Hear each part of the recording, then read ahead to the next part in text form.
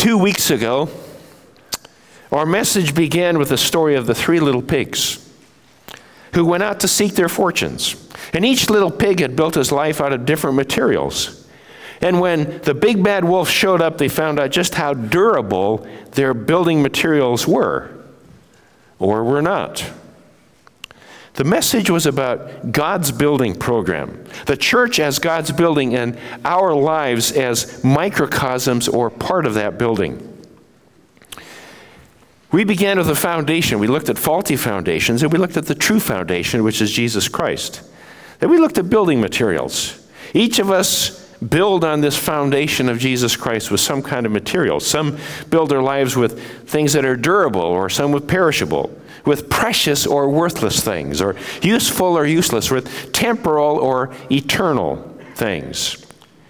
And all of our buildings, all of our lives are someday going to be tested by fire.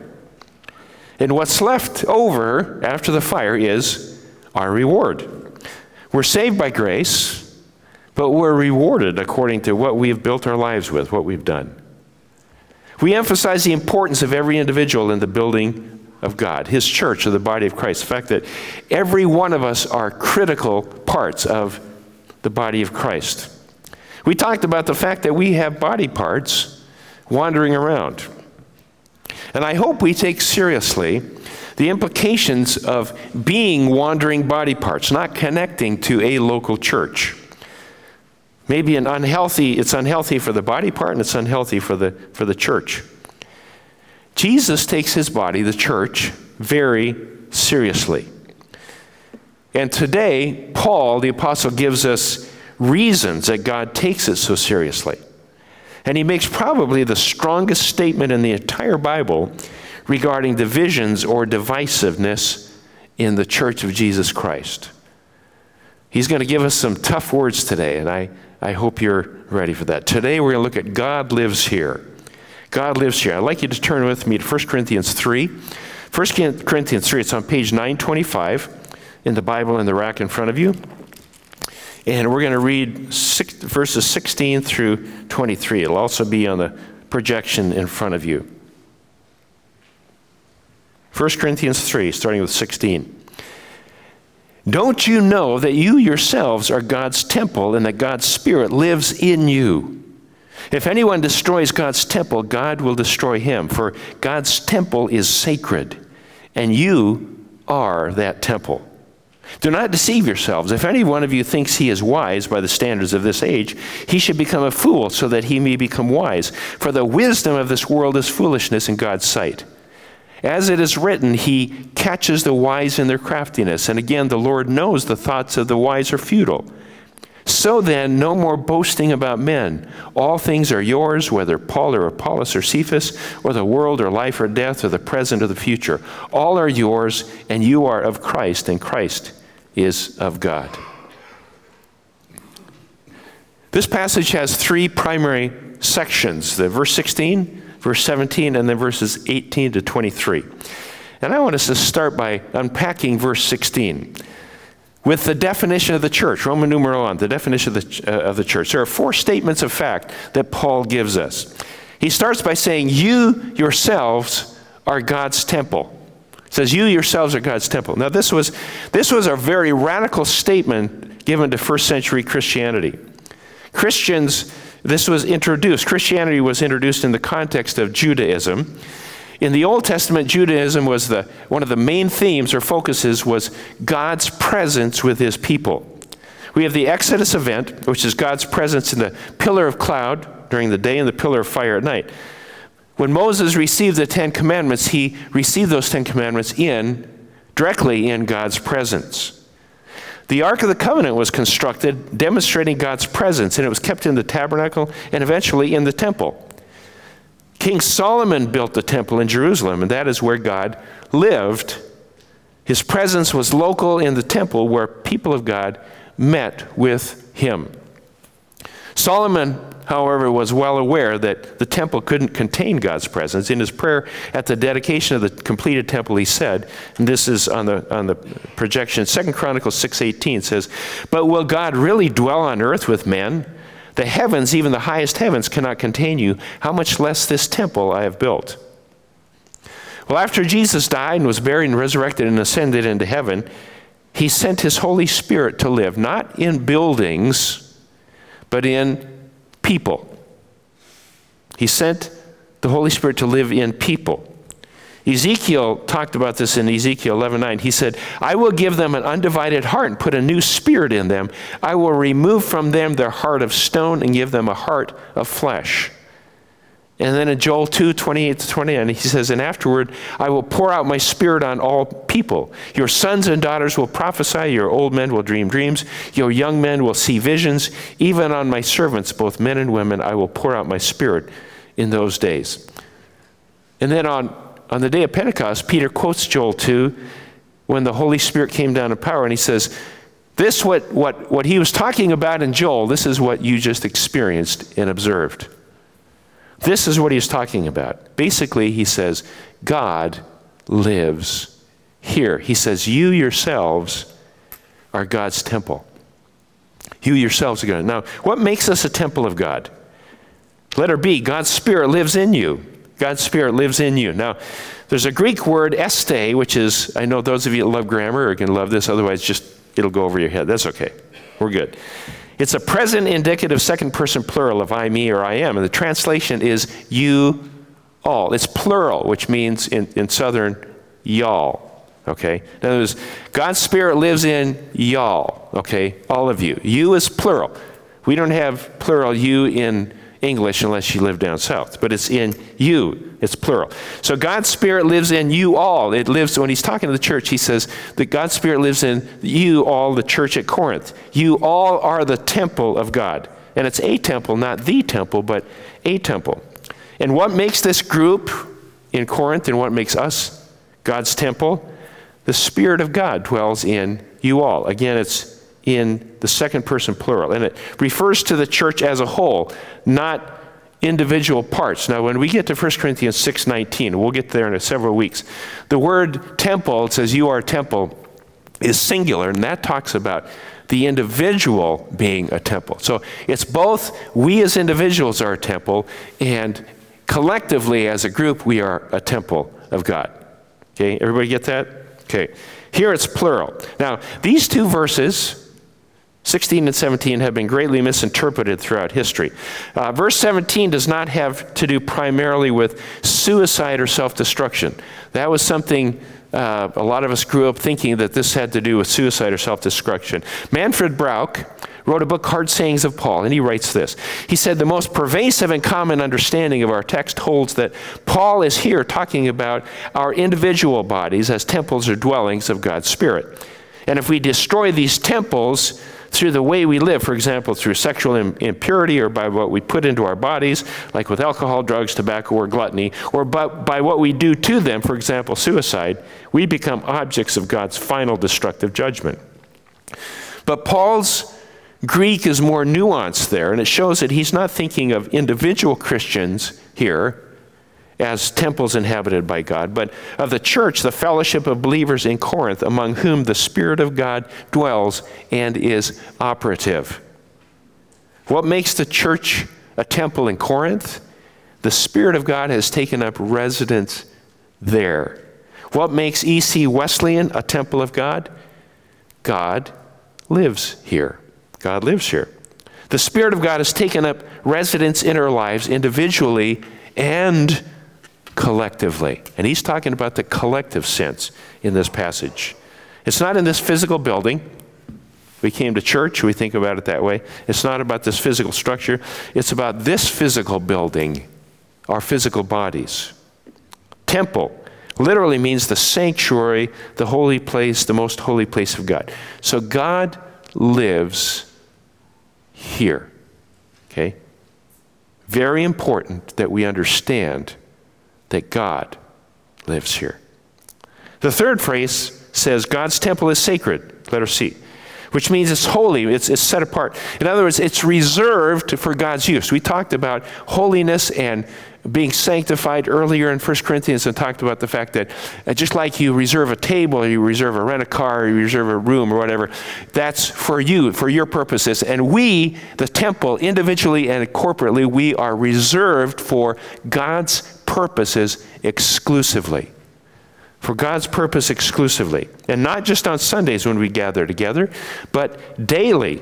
Every one of us, we are indwelt by the Spirit of the living God. To be holy, we're reserved for God's purposes. Gordon Fee writes, "This is one of the few texts in the New Testament where we exposed both to an understanding of the nature of the local church, God's temple indwelt by a Spirit, and where a warning in verse 17 makes it clear how important the church is to God himself." You know, we sometimes have no concept of how important the high level of importance God has placed on the local church collectively. Protestant circles tend to take the local parish too lightly. The Spirit of God lives in your midst, is what Paul says. And he's talking about this corporate gathering in Jesus' name. And he says the Spirit is the key. And the presence of the Spirit alone, that's the only thing that marks us out as God's new people in his temple in Corinth. Barclay writes, to Paul, the church was the very temple of God because it was the society in which the Spirit of God dwelt. Very important that we understand the importance of that. In letter D, he says, you are that temple. You are that temple. The church is a temple of God because it is the society in which the Spirit of God lives. His presence makes us sacred. So the local church, our local church, is a place of God, not just while we're in this building. And this is where it gets a little confusing. Is it just happen when we're in this building? No, because we are the church in dispersion most of the week. We come together on Sundays and other times. We're the church in dispersion during the week. We're gathered and then we're scattered. And this concept of being the church or the temple of God includes the smallest unit of the church. It includes family. It includes family. And as you gather around your table for dinner, your family is a temple, the dwelling place of God. As you gather for a prayer meeting with 2 or 3, there his presence is in the midst. You are a temple. As you gather in your connect group or your discipleship class, your worship or music rehearsal, church service, you are a temple, a place where God dwells.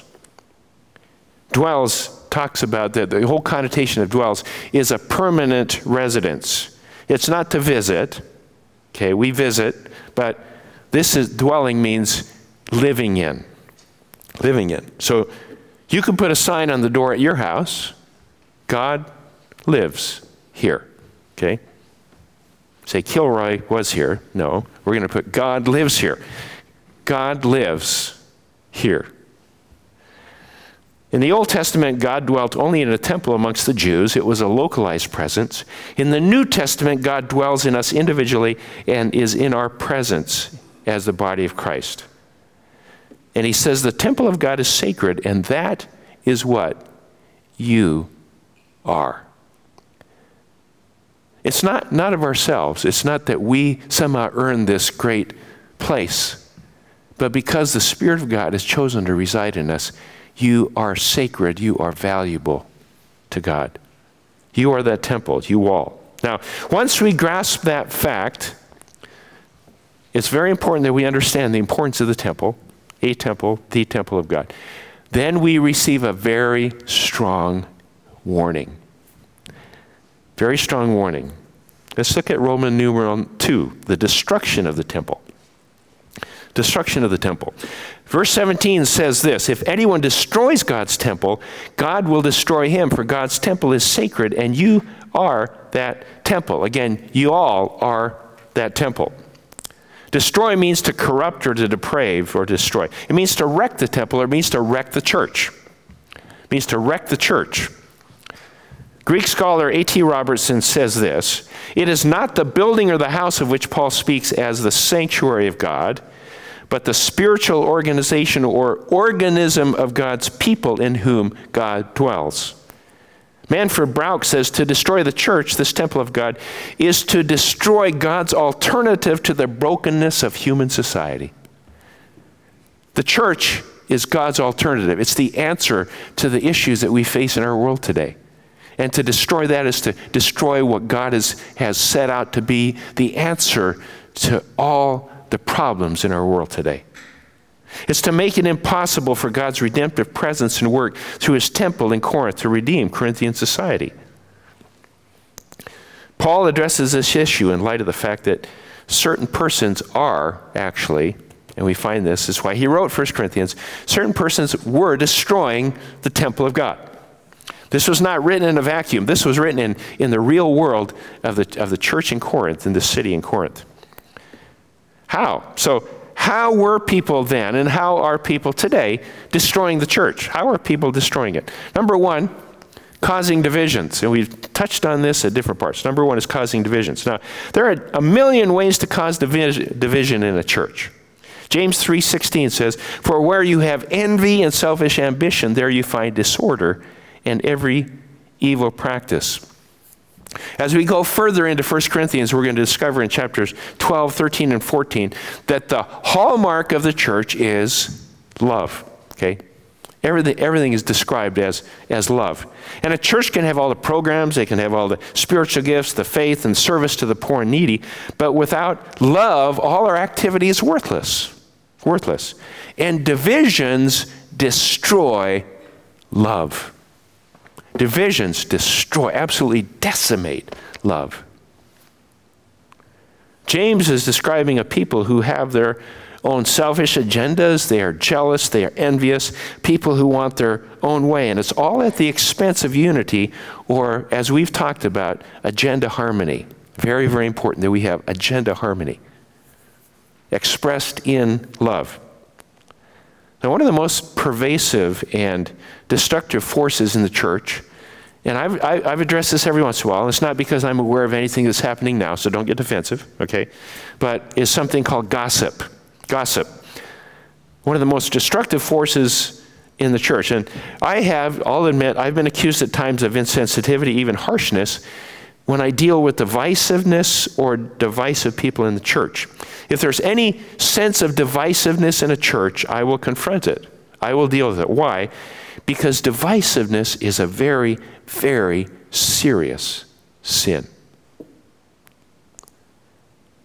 I've told you about Jim Cymbala, who is the pastor of Brooklyn Tabernacle in New York City, wrote Fresh Wind, Fresh Fire. His wife directs the Brooklyn Tabernacle Choir, an incredible church, a godly church. He said this, and I'm going to paraphrase the essence of what he said. He said, "If you are a drug addict, we will welcome you with open arms. We will receive you, pray for your deliverance. If you are a prostitute, we will love you and support you and reach out and we will help you. If you are a homosexual, we'll declare God's forgiveness to you if you repent.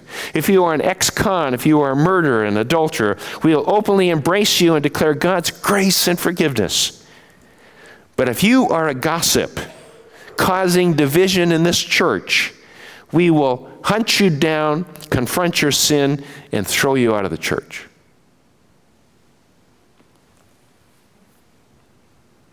Why would this kind, loving man of God say such a thing? Because he has the heart of God and recognizes the grave nature of gossip that results in division, that destroys the temple, the church of Jesus Christ. He doesn't mince words. If you look at our value statements, we're posting one of them a month in our program. Statement number 7 that we have, and you can see this on our website. If you haven't looked at it, do it again. I'm going to read it. Value statement 7 on our website is loyalty to the absent.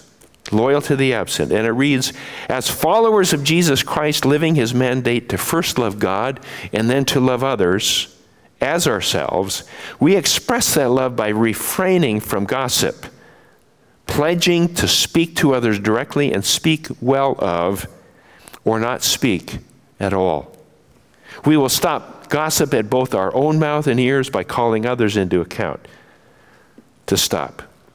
Now, why is gossip so serious? Because the church is God's solution to society's problems. Where would our nation be without the church that confronted the evils of slavery in the 1850s? Where would our world be if the church had not confronted the evils of Nazi Germany? Where would our nation be if the church had not confronted racism in the 1960s civil rights movement?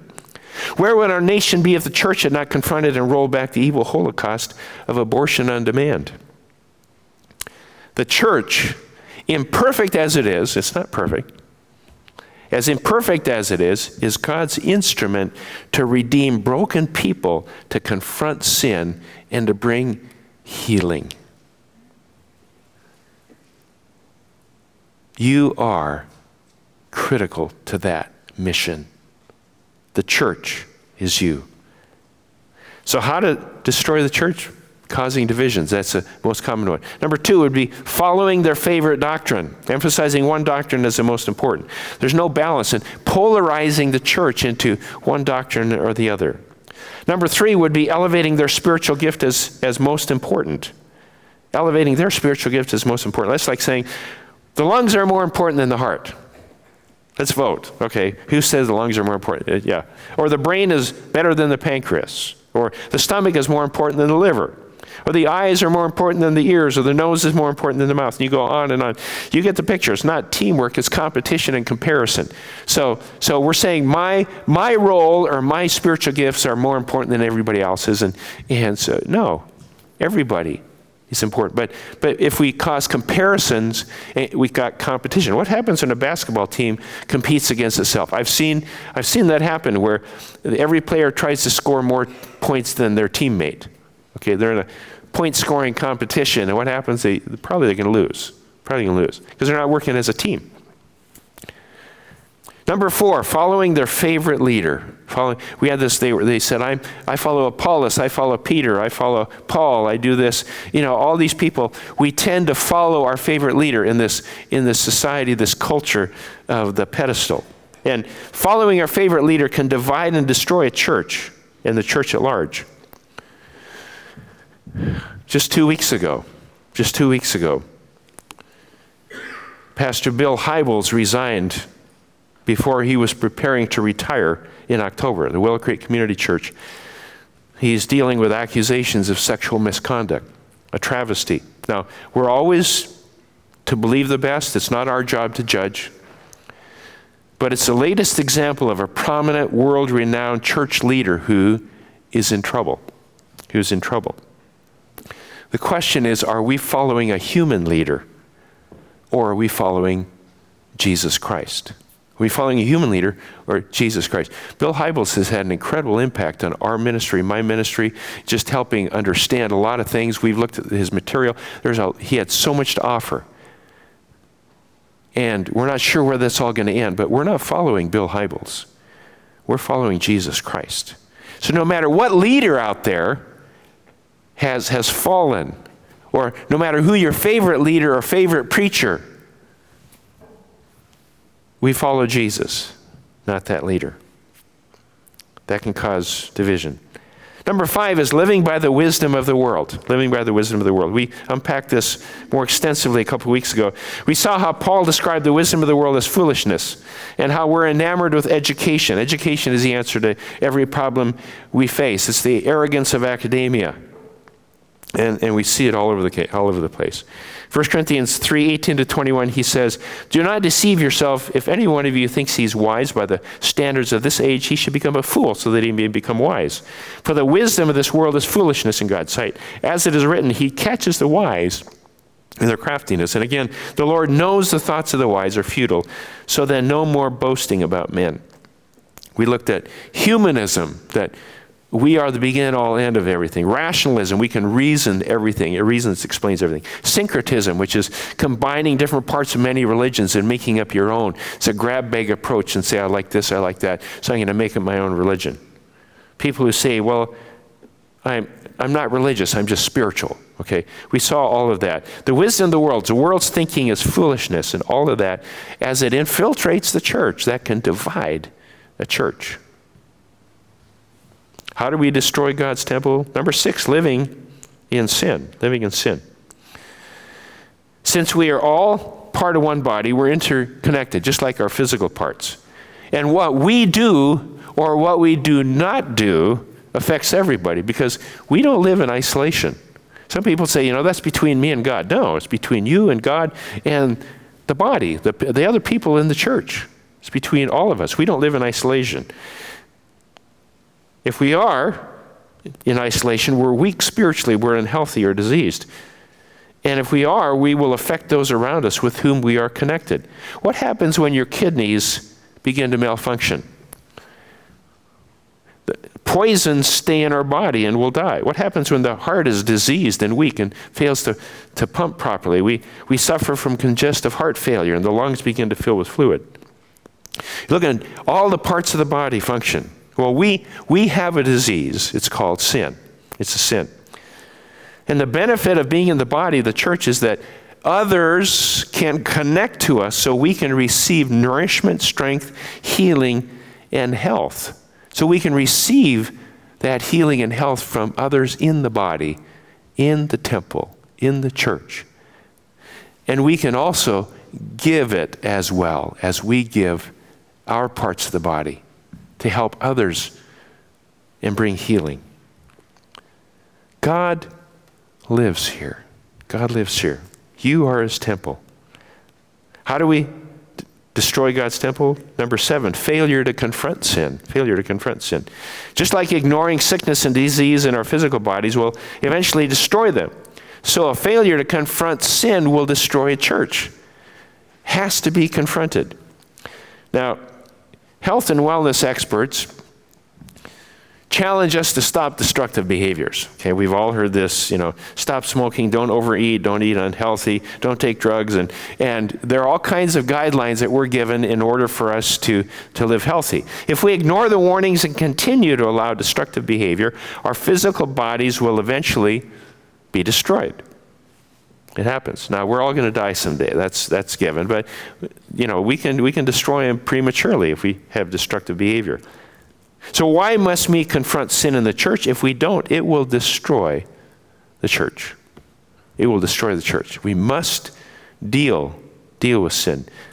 That is why any individual sin, if it's left undealt with, unconfessed, not repented of, continuing in a lifestyle of sin, it will corrupt and destroy God's temple, God's dwelling place, God's church. We all affect each other, hidden sin or not. It may be active rebellion. It could be passive indifference. It could be lukewarmness. It can be leaving our first love, like in Revelation 2. But when we begin to understand how our sin affects the body of Christ, then we begin to take it much more seriously. Included in this is the family unit. Our sins will affect our family. Causing divisions will affect our family. Dividing our family will destroy the smallest unit of the temple of God, which is the family. The family. That's why divorce among Christians is doubly destructive. Those of you who have experienced divorce can attest to the destruction it brings on a family and also the church, because we're all interconnected. I don't know about you, I'm pretty protective of my physical body. When it's cold, I dress warmly. We bought new coats when we moved to Wisconsin. Down coats. Then we bought thicker down coats. I mean, we had no idea. I'd forgotten what it's like in the Midwest. I lived in North Dakota for about 10 years, and I remember. So I just wore a parka from about November to May. But not so bad here. But I'm protective. I wear a seatbelt when I drive. If I'm sick, I rest, I drink lots of fluids, go to the doctor if it lasts longer than 2 hours. I do those kinds of things. I have surgery if necessary. I practice preventive care, I have regular checkups, whatever is necessary to preserve my body, and I hope most of you do the same thing. Well, if there's a physical threat, rather than prove a point, I'll usually run, okay?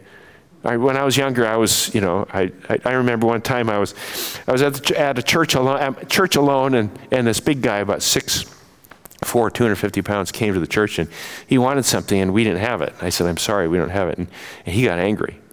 Nobody around, just me, man. I'm 5'10", and so he got angry, and as he walked out at the door in the church, I kind of walked with him he got more angry when he saw that I was making sure he was leaving for sure.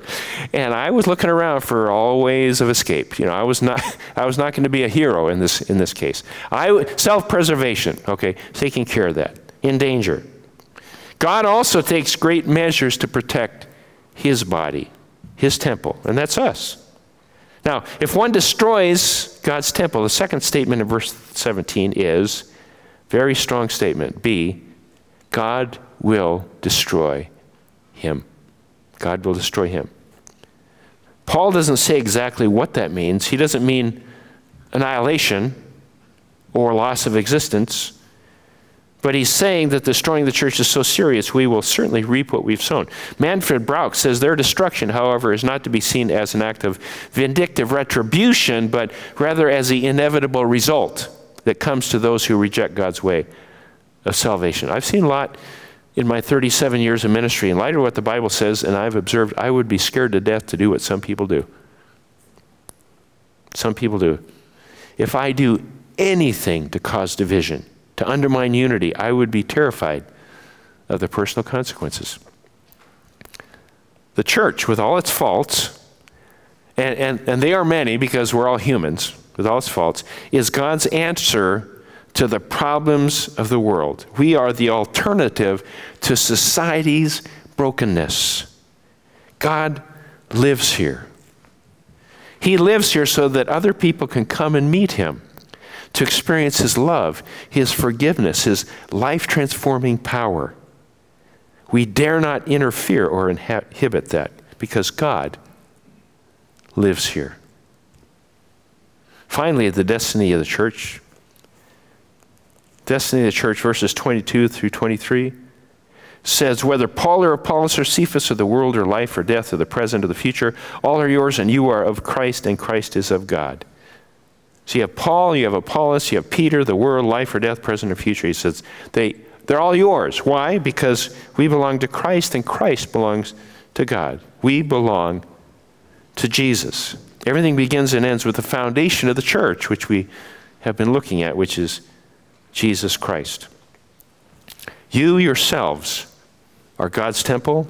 God's Spirit lives in you. God's temple is sacred. You are that temple. Let's take very good care of this temple because God lives here. Let's pray. Father, we thank you that you have elevated the church, not because of us, but because you live here. And I pray, God, that you would impress on us the importance of the stewardship of what you've given us, that we are stewards of the gift of the Holy Spirit inside of us and the Spirit of God in our presence in this local church. And I pray, Lord Jesus, that you would help us to stay in unity and agenda harmony, that love would be the predominant motivation for everything we do. And God, that you would draw us into unity again and again and realize that we are the alternative to the brokenness around us. And I pray that you'll give us a sensitivity and an awareness that that's not just a brokenness on Sunday mornings that we may encounter, but all throughout the week as we are scattered all throughout this county. And pray, Lord Jesus, that you would give us a vision for how we can be that alternative. We can share that love. In Jesus' name. Let's stand, shall we?